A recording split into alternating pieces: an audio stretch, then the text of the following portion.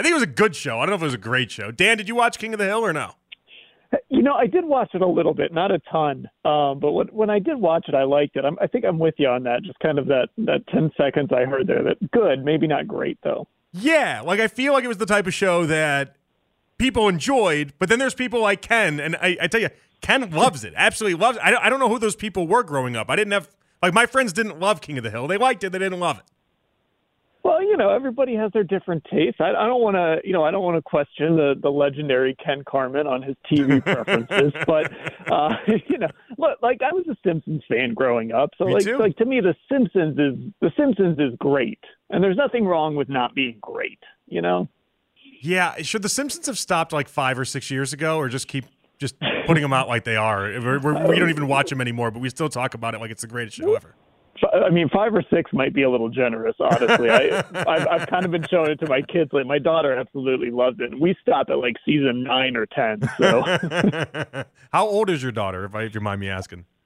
She's 12. 12. So Okay. It's kind of right in the wheelhouse right now. It's kind of just start getting into it. Yeah. Oh, I mean, I was like 9 or 10, I think, and I watched maybe 2.5 hours of Simpsons a day. My parents, they just put me in front of the TV, and then the local Fox affiliate just played it all day long. I don't know why they played it all day long.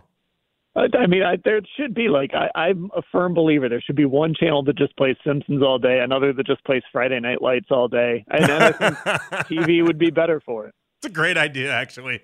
It's the like for a while there, they used to have the different versions of their the knockoff TBSs that they came up with, and it was like for a while it was like 2.5 Men was on every single day, no matter what hour you put it on, and it's like how did someone choose 2.5 Men? Great show, but how did they choose that was going to be the one? Yeah, I don't know. Maybe they were tired of paying for Seinfeld or something. I don't know. Charlie Sheen tends to be cheaper than Jerry Seinfeld. I think that might have been a part of it. All right, Dan, I've had a lot of discussion about who I'm looking out and who I'm trying to watch tomorrow outside of Deshaun Watson. But before we do that, let's ask you about Deshaun. Are you comfortable with what the Browns' game plan appears to be tomorrow and getting him an opportunity, getting him a chance? How important do you think that is?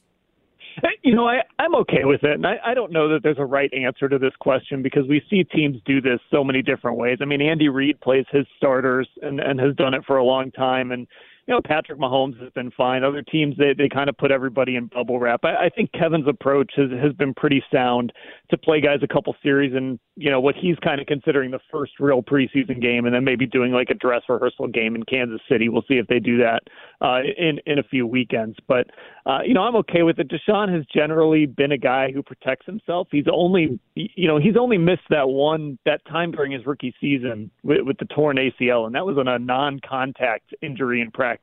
So when he's been on the field, he's good at protecting himself. I think when you're going 1v1 in the preseason, guys I'm not going to say they take it easy on each other, but everybody kind of knows what the deal is. So I'm not real concerned about Deshaun out there. I actually am excited to kind of see what he looks like now and maybe what this new offense looks like at least a little bit. Now, so if he's not good tomorrow, though, can we fall back on the idea? You said new offense, but it's my understanding that we're not actually going to see much of the new offense. It's going to be a very dumbed-down version tomorrow. Is that right? Yeah, I doubt that Kevin is going to show a whole lot. Just like Jim Schwartz on the other side, he's not showing a lot of this defense. Nobody really wants to put too much on tape in the preseason, and the Browns are no different. And it's kind of why you hope that Deshaun doesn't look bad tomorrow because – it's not going to be like sirens going off, something's wrong, but you would hope that Deshaun Watson, as long as everything else around him kind of functions properly and a simplified offense, is going to be able to move the football. I want to ask about Jed Wills, because outside of Deshaun, I'm really fascinated to find out how he does. Obviously, social media clips have him just getting destroyed by Myles Garrett. You've watched it every day. I'm sure it's no different than what the one social media clip has that's out there. Dan, I like this with the Browns. I like them putting Myles Garrett on him every single day, and I like them matching up every single day as much as they possibly can, because if you're going up against Myles Garrett, my theory on it is that going up against anybody else is going to seem like slow motion. It's a good thing for Jedrick Wills. I think so. And honestly, I think it's a little unfair sometimes, to look at Myles Garrett and, see him run by Jed Wills like he did in that one clip that was going around and point the finger at Jed. Sometimes Myles Garrett is just Myles. And remember, they weren't in pads yesterday. So that's harder for the offensive lineman as well in that situation, especially when Myles gets a full head of steam going. And the other thing to remember in camp, when one player does something well, another player on the team probably did something poorly, right? Like Juan Thornhill gets an interception. Well, that means Deshaun Watson threw interception. So that's always kind of the balance in camp. I think it's really good for Jed. I'm not completely sold on him if he's going to be the long-term left tackle, but I think him going against Myles Garrett every day, I don't think that's when we're going to get the answer. I think it's good work for him, and I think it can only make him better. I feel like the other thing on the camp so far is the idea that everyone that I've talked to is just in love with Elijah Moore. I've not yet talked to you about it, though. Are you also buying into what Elijah Moore is currently selling on a day-to-day basis? I mean, it's hard not to be. And I feel like this is the guy that Kevin has been waiting to have on this offense. He's always kind of looked for, and I use this word a little loosely with Elijah because he's like a legit wide receiver. But Kevin has always looked for a guy that he can be a little gadgety with. He can line up in a bunch of different places. He can direct snap. He can hand off, all sorts of things like that. Somebody really fast and shifty like Elijah Moore.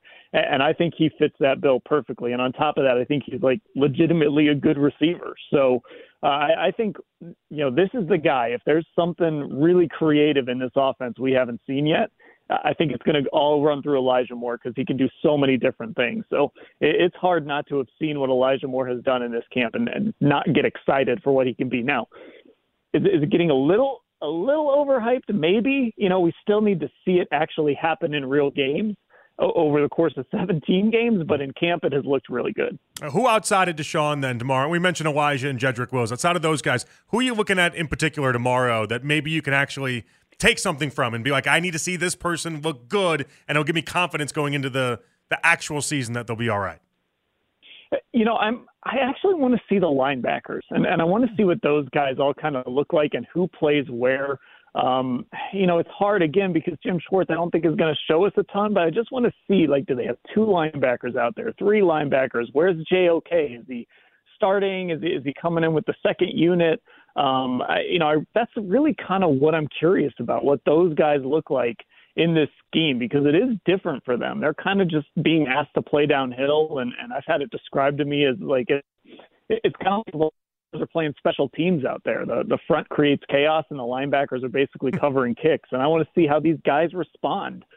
So again, I don't know what we're going to see from Jim tomorrow, but I want to see who's playing where in the linebacking core. How many guys do they have out there? How do they look in this system? Do they look comfortable kind of in that see ball, get ball mode? Is it fair from a fan's perspective to suggest that maybe Cade York is in a lose-lose situation tomorrow? Like, if he hits kicks, no one's going to be like, oh, okay, great, he's fixed, he's fine. They're still going to look back at what they saw previously. And then if he misses kicks, it's going to be doomsday, Dan. Well, okay, so Johnny Manziel has been in the news, which, of course, also brings to mind a former Browns coach named Mike Pettin. And say what you will about Mike Pettin, but he had this saying that trust is gained in drops and lost in buckets. And Cade York is sort of in the latter there. Like, he's lost a little bit of trust, and for him to earn it back, it's going to be slow, right? It's going to be make your kicks, and then in the next game, make more kicks, win a game with a kick, things like that. So I don't know if it's a lose-lose for him, because I do think, if he misses a couple of kicks tomorrow, you do start to get a little nervous. And I do think you have to ask the question, should you at least have another kicker on the roster? Somebody just in case, even if you're just stashing him on the practice squad during the regular season. If he makes kicks, you're right, that's what he's supposed to do. And I think people will remember the missed kicks, but it's at least gaining a little bit of that trust back. Okay, everybody can take a big sigh this week because Cade York made his kicks. Did you watch the Johnny documentary? I haven't yet. Unfortunately, I haven't gotten to it yet, but I've heard about it. But no, I haven't seen it yet. Okay. Well, when did you get on the beat? I don't remember, Dan. I haven't been here. I've been here since 2016. I don't remember. I feel like you've always been here as long as I've been here, but I don't remember.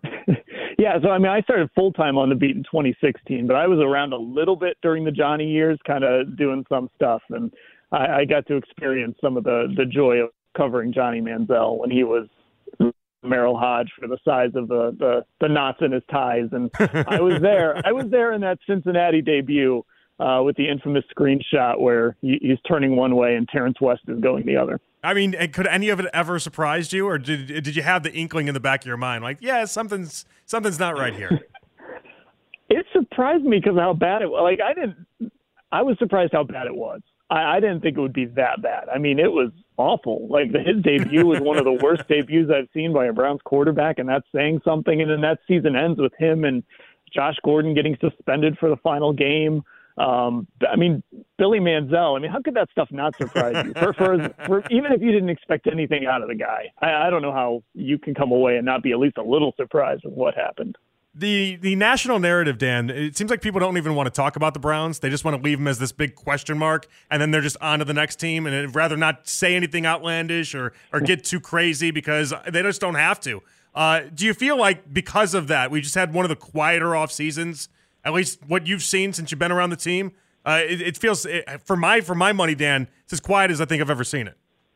Yeah, and I think that's intentional. I mean, Kevin Stefanski took the guys to the Greenbrier. I think that was as much to kind of get the team away from, what national media wants to go to West Virginia the last week of July and or local media for that matter. I mean, yeah, right. I think that was a big piece of why they went there, to kind of just get away from some of that noise.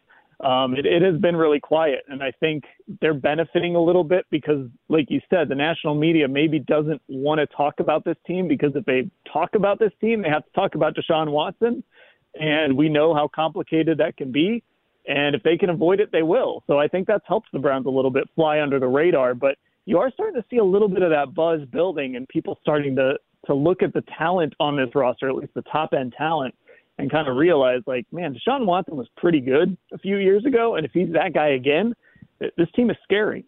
No question. Dan, we always appreciate you being generous with your time and giving us a few minutes here. We'll read you at cleveland.com, as we always do, and hopefully I make it out to Bree some point in the next couple of weeks. I have not been able to get down there for some reason, but maybe in the next couple of weeks, and I'll be able to say hi in person.